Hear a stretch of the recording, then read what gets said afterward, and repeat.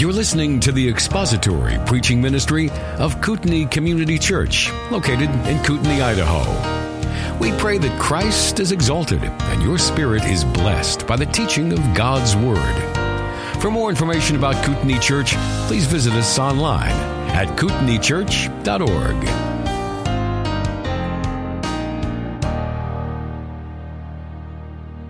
I invite you to open your Bibles back to the prophet Haggai as we wind up our study through this little prophecy. Before we look at these final few verses, let's commit our time to our Lord and ask His blessing on our study this morning. Father, we do know it's a privilege, and it's by your grace that we are even able to be here today to gather together to study your word. And we pray that you would accomplish every divine purpose that you have for us here today by your Spirit through your word. And we just thank you for all you're doing in our lives. And we just thank you in Jesus' name. Amen. Well, last time, week number 3, we looked at God's promise of future blessing that was in chapter 2, verses 10 through 19. And we saw the problem, which was unclean worship on the part of the Israelites who had returned to Judah.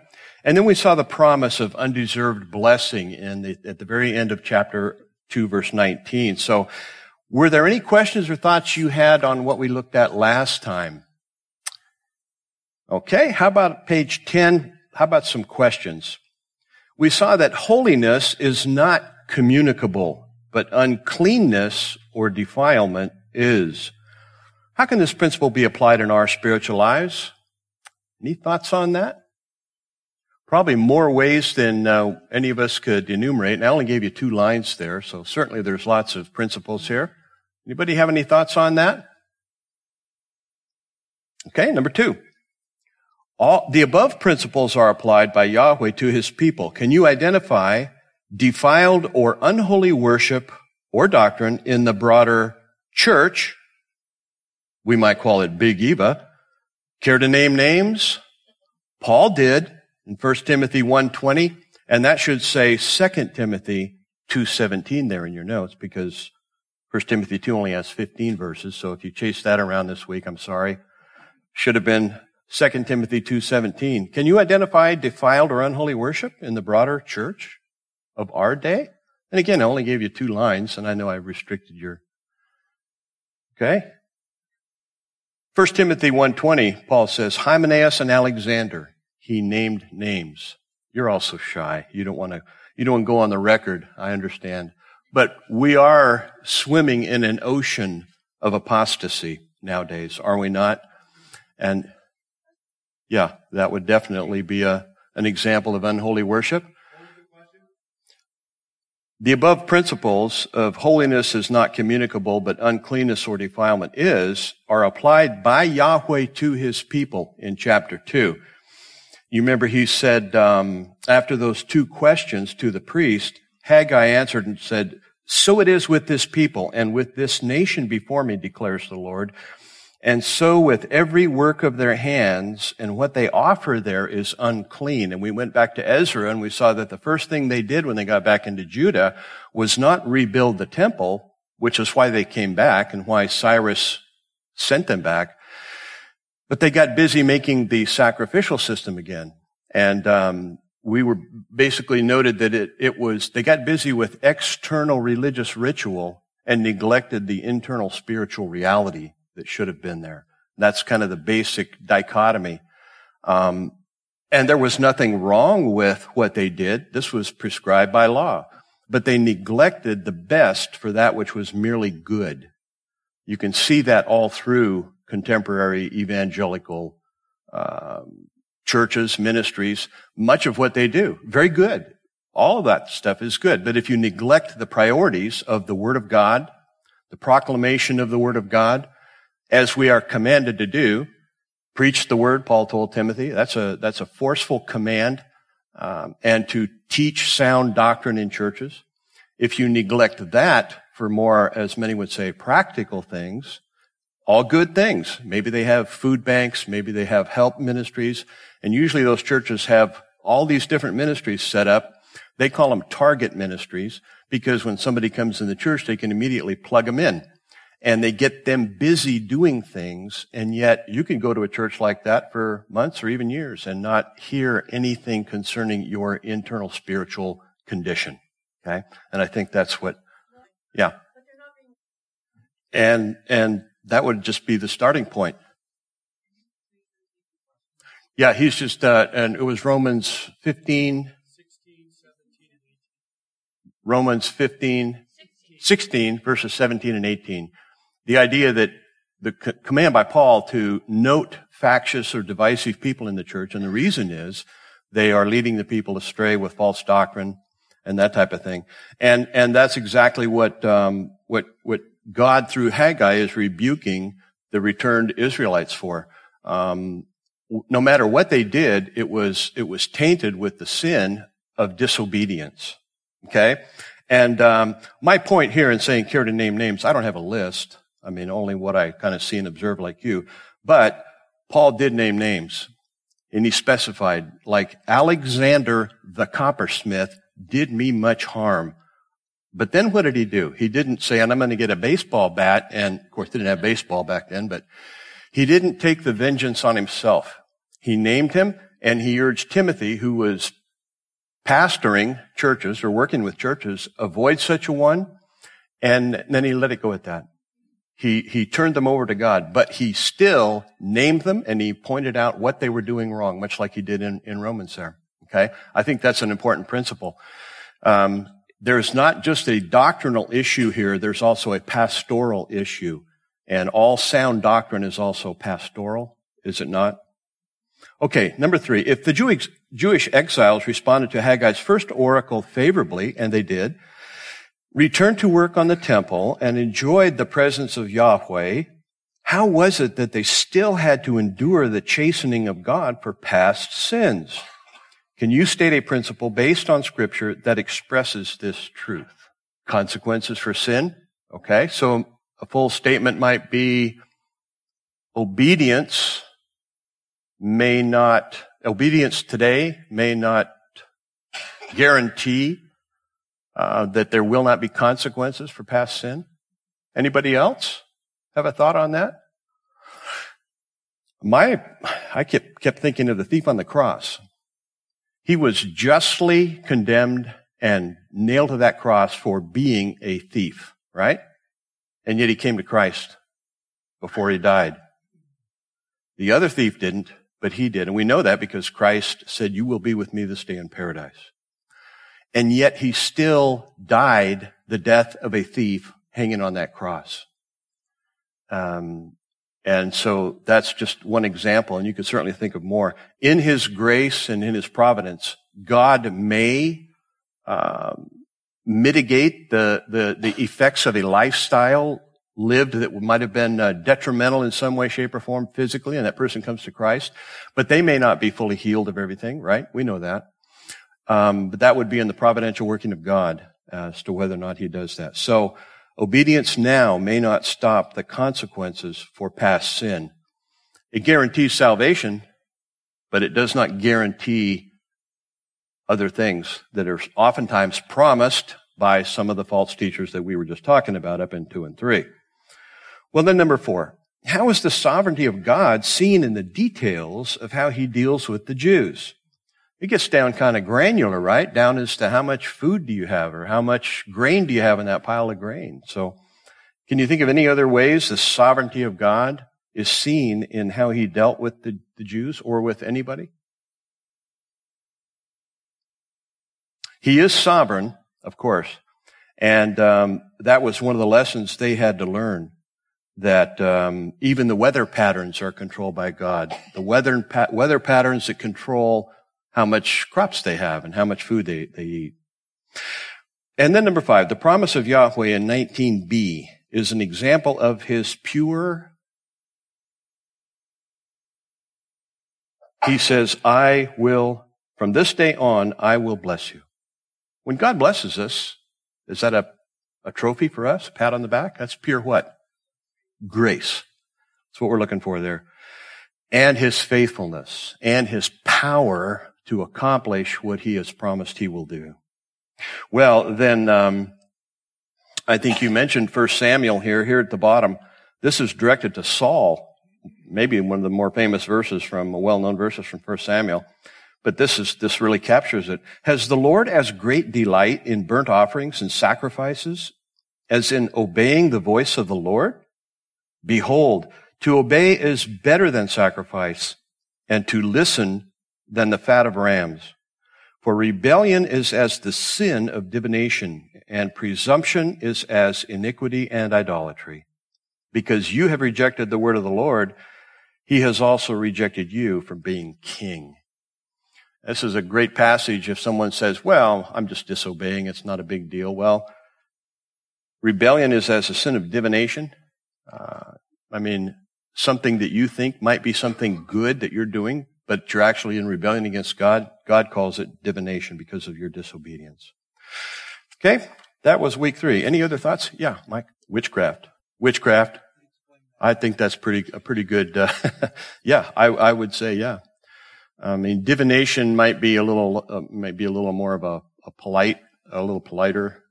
Sometimes we run across polite translations, but yeah, divination or it's witchcraft. It's like that. It doesn't say it is that. It's a simile. It says it's like that, and it's how bad it is.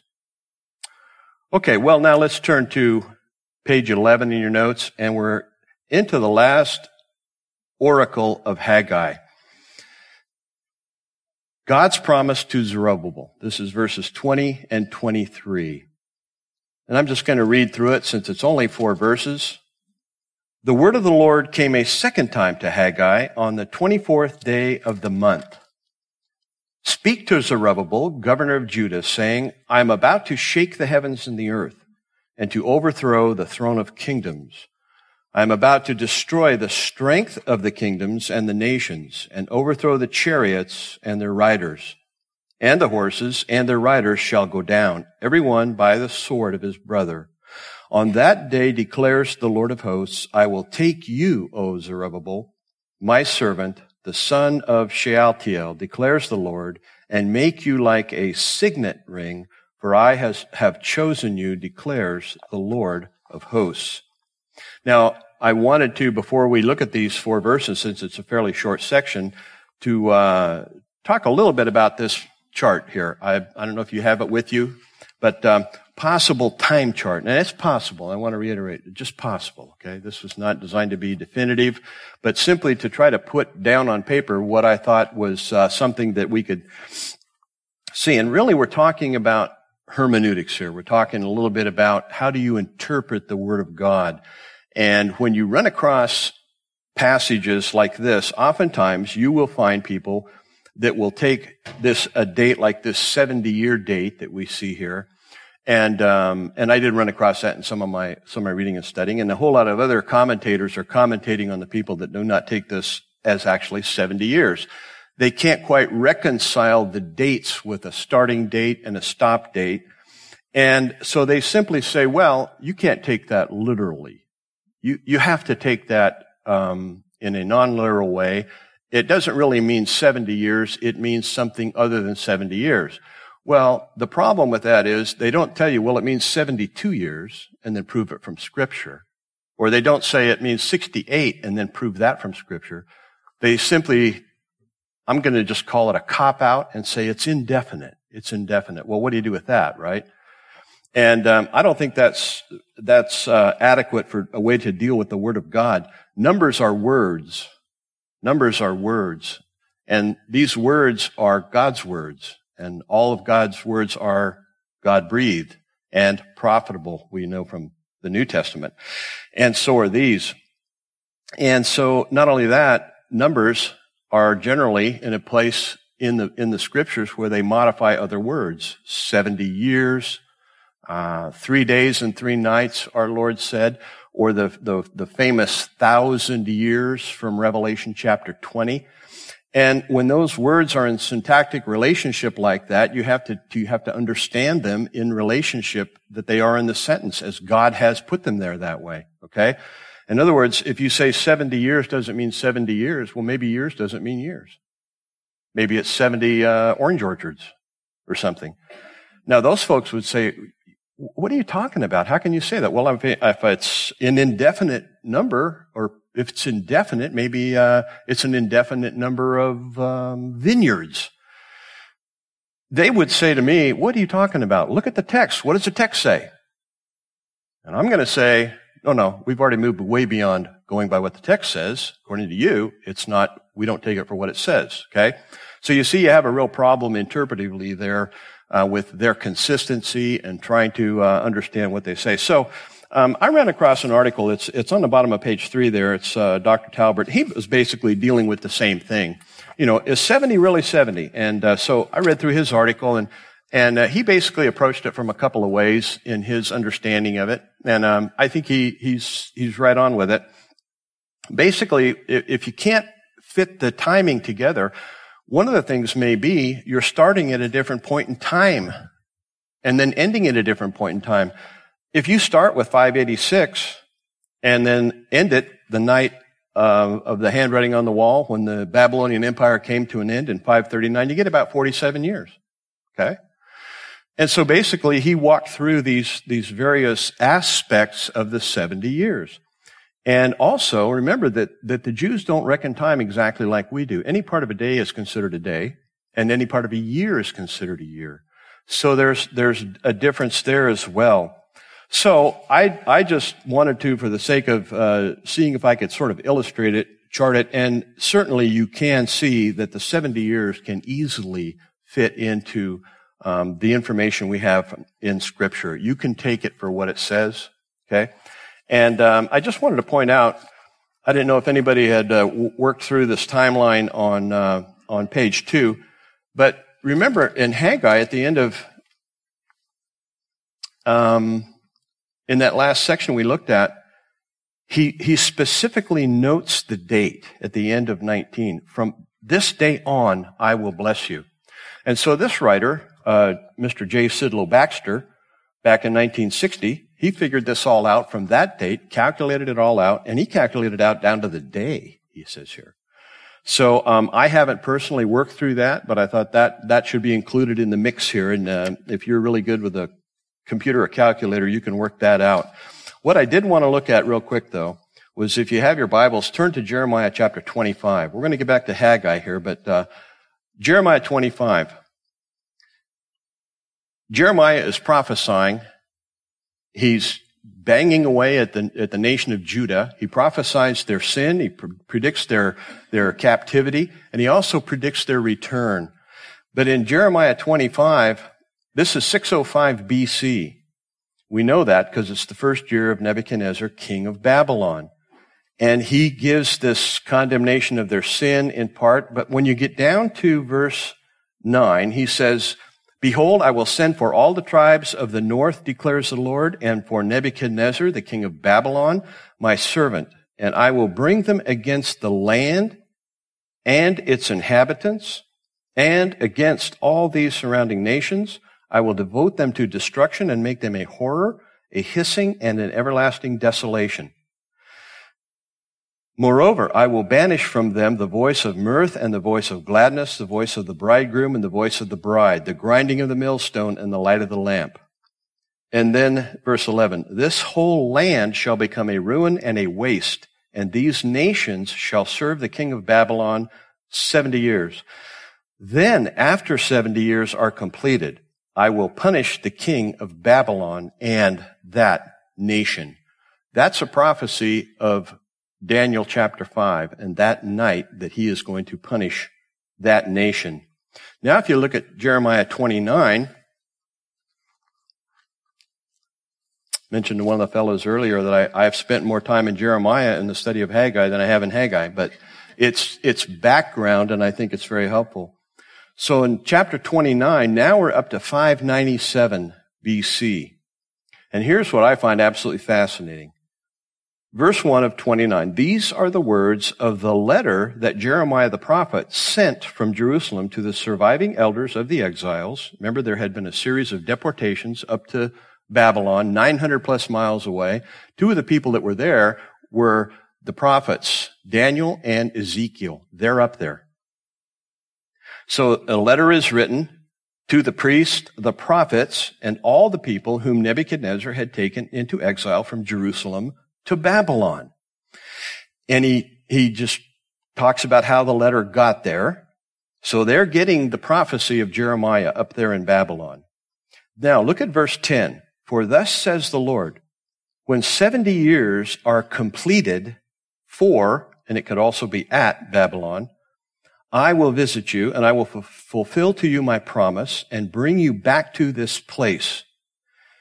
And here's that famous t-shirt. For I know the plans I have for you, declares the Lord, plans for welfare and not for evil, to give you a future and a hope. Now, verse 12, then you will call upon me and come and pray to me, and I will hear you. Okay? Got that? Now, let's look at Daniel chapter 5. Daniel's up in Babylon.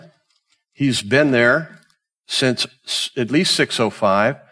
And when you look at Daniel chapter 5, you're 70 years ahead, all the way to 539. Okay, so Daniel chapter 5. It's the famous passage of the feast, the pagan feast, where they're using the chalices of the temple of Jerusalem to get drunk and to have their pagan orgy feast. King Belshazzar made a great feast for 1,000 of his lords and drank wine in front of the 1,000. Belshazzar, when he tasted the wine, commanded that the vessels of gold and silver that Nebuchadnezzar his father had taken out of the temple in Jerusalem be brought, that the king and his lords, his wives and his concubines might drink from them. So this is all going on. And the handwriting on the wall occurs. Now look at verse 26. They call Daniel to interpret it because their own magicians can't figure it out. Look what he says. Now Daniel, remember, he received the letter and he understands the prophecy from Jeremiah. But here's what the handwriting on the wall says. Verse 26 of chapter 5. This is the interpretation of the matter. Mene, God has numbered the days of your kingdom and brought it to an end. Tekel, you have been weighed in the balances and been found wanting. Peres, your kingdom is divided, given to the Medes and the Persians. Then Belshazzar gave the command, and Daniel was clothed with purple. A chain of gold was put around his neck, and a proclamation was made about him that he should be the third ruler in the kingdom. That very night, okay, God's timing is precise, and he knows what he's talking about when he tells people these things. That very night, Belshazzar, the Chaldean king, was killed, and Darius the Mede received the kingdom, being about 62 years old. That very night, the entire city of Babylon went down in one night, which is incredibly unusual because, as we mentioned, I think last time, the way they did it was they stopped up the Euphrates River, which ran underneath a big gate through the town. And when that river dropped down, they just swarmed up the middle of that river and they were right in town. They took that city from the inside out in one night, just like that. What did God say? You've been numbered. Your days are numbered. And this is it. It's over. That's in fulfillment of Jeremiah's prophecy. But here's also what's interesting. Now look at Daniel chapter 9. Daniel chapter 9, we also have a timestamp that tells you this is exactly that same year. In the first year of Darius, the son of Ahasuerus, by descent a Mede, who was made king over the realm of the Chaldeans, in the first year of his reign, I, Daniel, perceived in the books the number of years that, according to the word of the Lord to Jeremiah the prophet, must pass before the end of the desolations of Jerusalem, namely 70 years. So when it comes to interpretation, we get our rules of interpretation from Scripture. Scripture comes with its own rules of interpretation, and one of them is, how did the prophets interpret the Word of God? Be a good example for us to follow, whether we want to take it literally or not. You can add to that, we won't do that today, but how did the apostles interpret it? How did Jesus interpret the Old Testament? And so on. The Bible comes with its own rules of interpretation. It's not for us to try to figure out what our interpretation is going to be and then impose it upon it. So, but how did Daniel interpret Jeremiah's prophecy that was sent to him by letter that he is reading? Very literally, right? And he recognized it for what it is. According to the word of the Lord to Jeremiah the prophet, must pass before the end of desolations of Jerusalem, namely 70 years. Now, going back to chapter 29 of Jeremiah, you remember what else it said? What's going to happen right when Babylon falls? Part of the T-shirt thing. What are you going to do? Pray. It said you will pray. It's the very next thing Daniel does.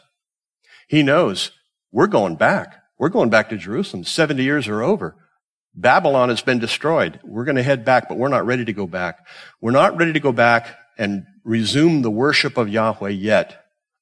Then I turned my face to the Lord God, seeking him by prayer and pleas for mercy with fasting and sackcloth and ashes. I prayed, and then what follows is this long, beautiful prayer of repentance on the part of the people.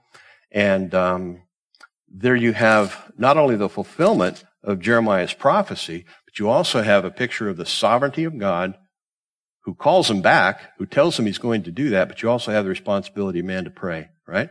He just read in the prophecy, we're going back, but he doesn't say, get packed up, let's go. He still prays and calls his people to repentance. So there's much more we could do with that. There's lots of parts and pieces to this puzzle, but I think that's probably enough for now. Do you have any thoughts or comments on that? Indefinite. It's an indefinite period of time. That kind of thing. That's probably the most common. It does not fit their theology. They have a presupposed theological system that they are using as a hermeneutic. And nothing gets through it but their system. Instead of exegeting the text and adjusting their theology, they have a pre-existing theology and they impose it on the text. That's how it happens. They're good people. They're smart people. They're not stupid. They're highly educated, very smart people, but they have a pre-existing system. And when you do that, and you can do that with any system. Anybody can do that. You have to be very careful. And you have to let each text make its contribution to your system. You're done talking with them then. I would be. I mean, once you get to there, yeah, you can talk about, think those Cowboys will get into the coach? I don't know. Maybe they will. Because you really, you bump up against that and it's, where do you go? You don't. Okay. Anybody else have any thoughts on that? Interpretation is very, very important. It's critical. It's going to determine everything you think about the Word of God. It really will. Well, let's spend the rest of our time looking at these last several verses in Haggai that I just read through. The first thing, once again, we're going to see the promise of judgment. The word of Yahweh came to Haggai a second time, and very interestingly, it's the second time on the same day. So there's 4 oracles, and the last 2 are both given on the same day, same as in verse 10. But this time, in comparison to the other 3, it's very narrowly directed to Zerubbabel. Okay? This is really important to see. In all of the vast movement of nations and warfare and temples up and down in the whole 9 yards, there's something very important going on here, and that is God is preserving and protecting the seed line of the Messianic seed line, the Davidic line, as he promised in the Abrahamic covenant, that there would be a seed line. And so what he says is directed directly to Zerubbabel alone, which indicates that this message is a messianic or a royal prediction. Your 2 blanks there, alone, and it is a royal prediction. Pardon me. Right. It's messianic. Zerubbabel is important, but he's the governor. He's the civil governor. And in that regard, he's somewhat of a picture of Christ, but he is certainly not messianic in any way other than he's in the seed line, as we're going to see. And then, like verse 6, future universal divine judgment is pictured here. This is reminiscent of what he said before. I am about to shake the heavens and the earth and to overthrow the throne of kingdoms. I'm about to destroy the strength of the kingdoms of the nations and overthrow the chariots and their riders, and the horses and their riders shall go down, every one by the sword of his brother. Universal divine judgment with that massive earthquake that's going to take place. Revelation 16:18, you find the bold judgments being poured out on the earth. And it says that a great earthquake, such as there had never been since man was on the earth, so great was that earthquake. Earthquakes happen now. They happen all the time. Some of them extremely severe and damaging and take a lot of life. But when that happens, it's going to be absolutely cataclysmic.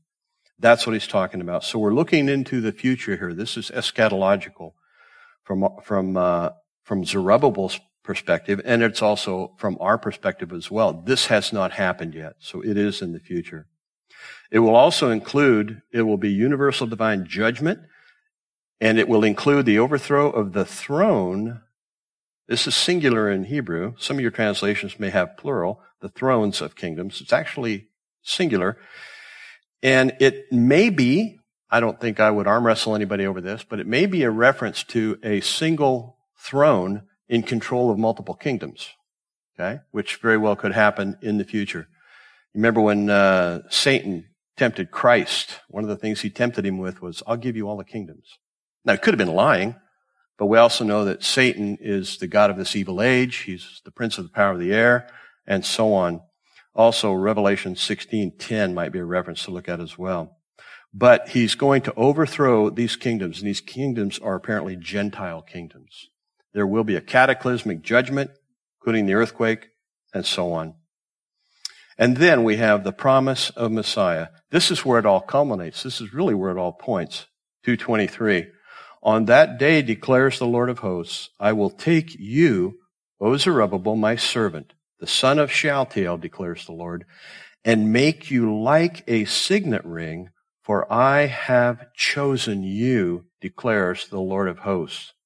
He will make you like a signet ring, because what he's doing is he's looking at Zerubbabel, he's actually looking at the entire line of people. This is pretty common in Hebrew thought and the way they saw things. You know, they could look at a man, and when you looked at that man, you could talk about his generations were in his loins, so to speak, you know.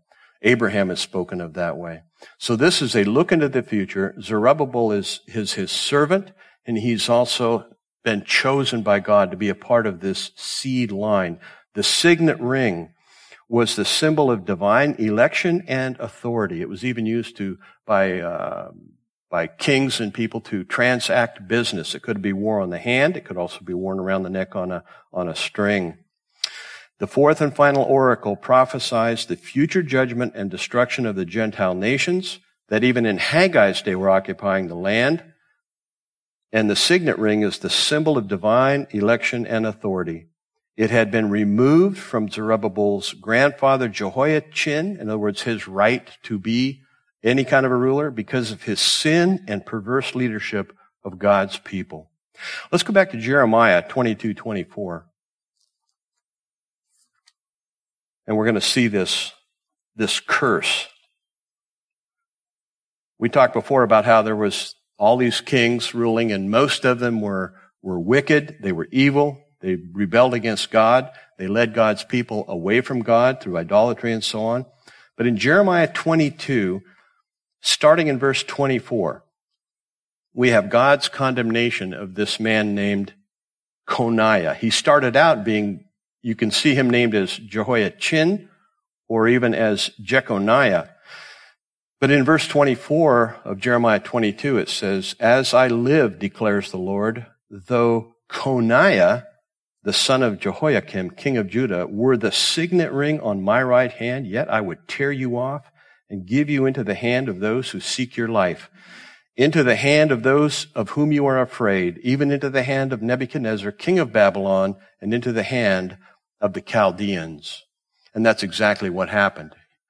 And notice he went from being Jehoiakim or Jeconiah to just simply Coniah. Names are important in the Bible. God took his name off the front end of his name. Yahweh was no longer part of his name because he was now going to be condemned. He's under a curse. And not only him, but his entire progeny. Here's where it gets very interesting. Look at verse 30. Thus says the Lord, write this man down as childless, a man who shall not succeed in his days, for none of his offspring shall succeed in sitting on the throne of David and ruling again in Judah. Well, that creates a problem because this man is in the seed line of Messiah. So how in the world is his descendant going to be qualified to be the king of Israel, Messiah, when he's under a curse? All of his descendants will be. Well, this curse that God made, and of course he knows what he's doing, several centuries before the birth of Christ, this curse guarantees that none of these men would ever be able to usurp the throne, right? Because they're not qualified, and everybody would know it from this. It also guarantees the virgin conception of Jesus Christ. Okay?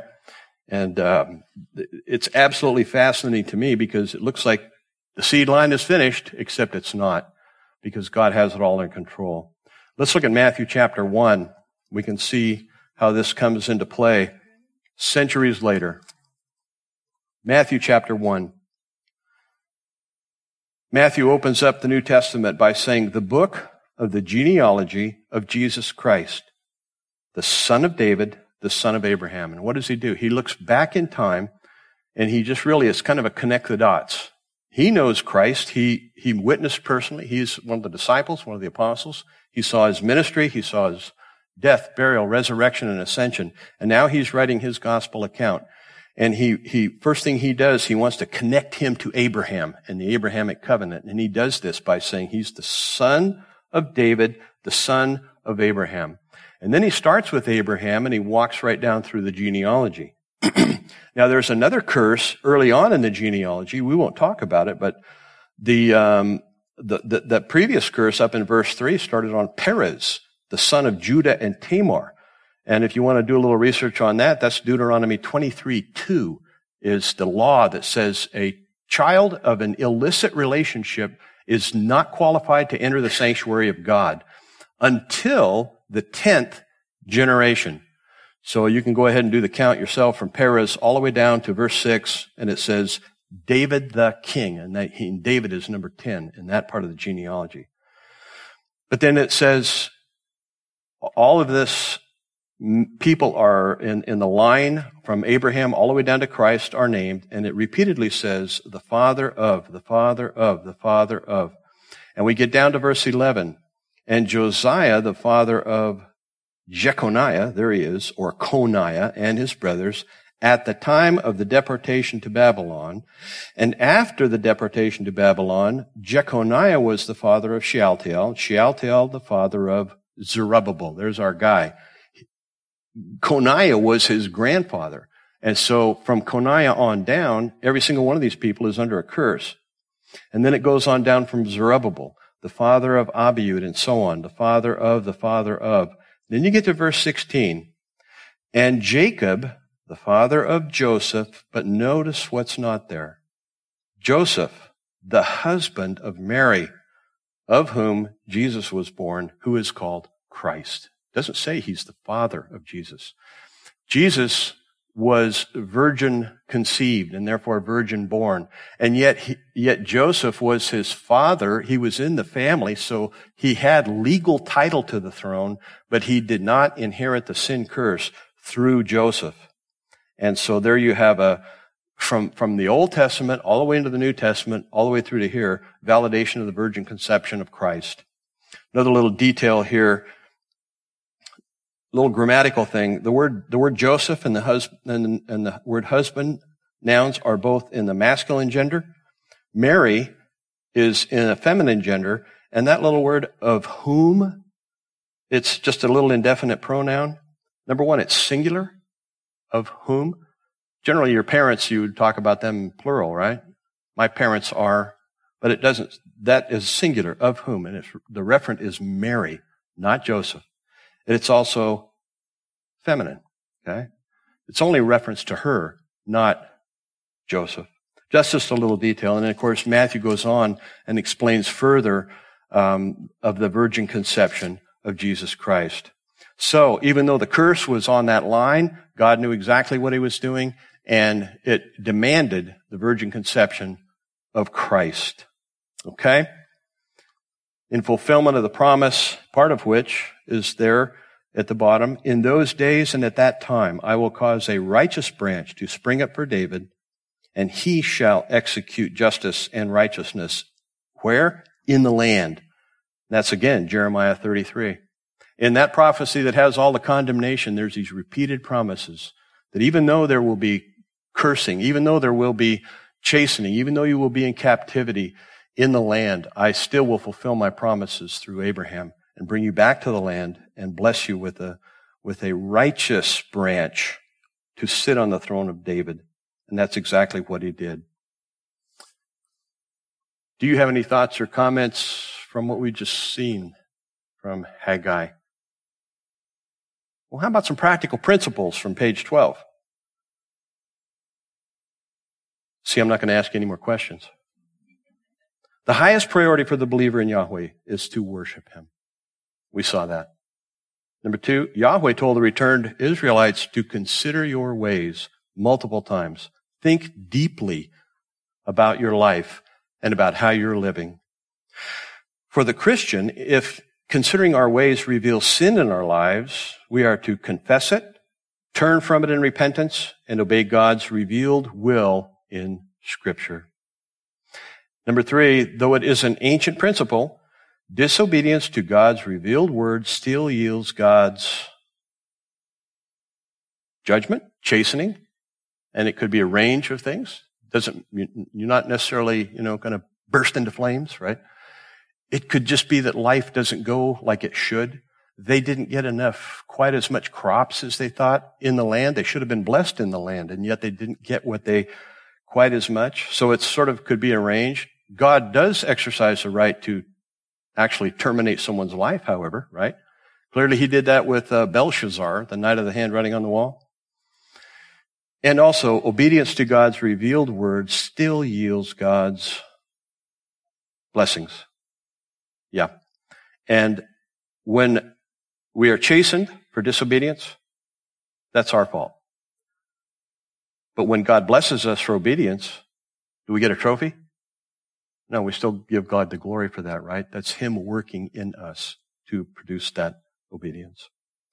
Well, then number 4, dwelling on past glory may hinder present work. Remember the old guys, the ancient guys?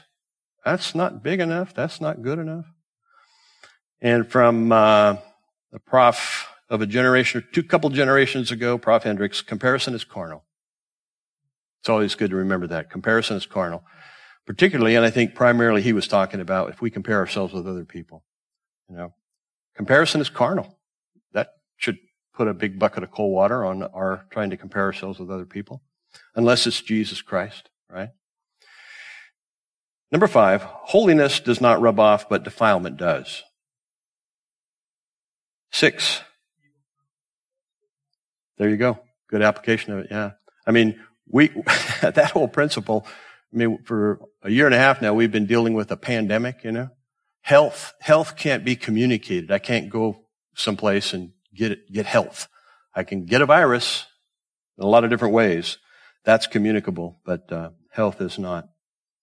Well, then number 6, God has fulfilled his promises in the past and is currently fulfilling his promises in the present.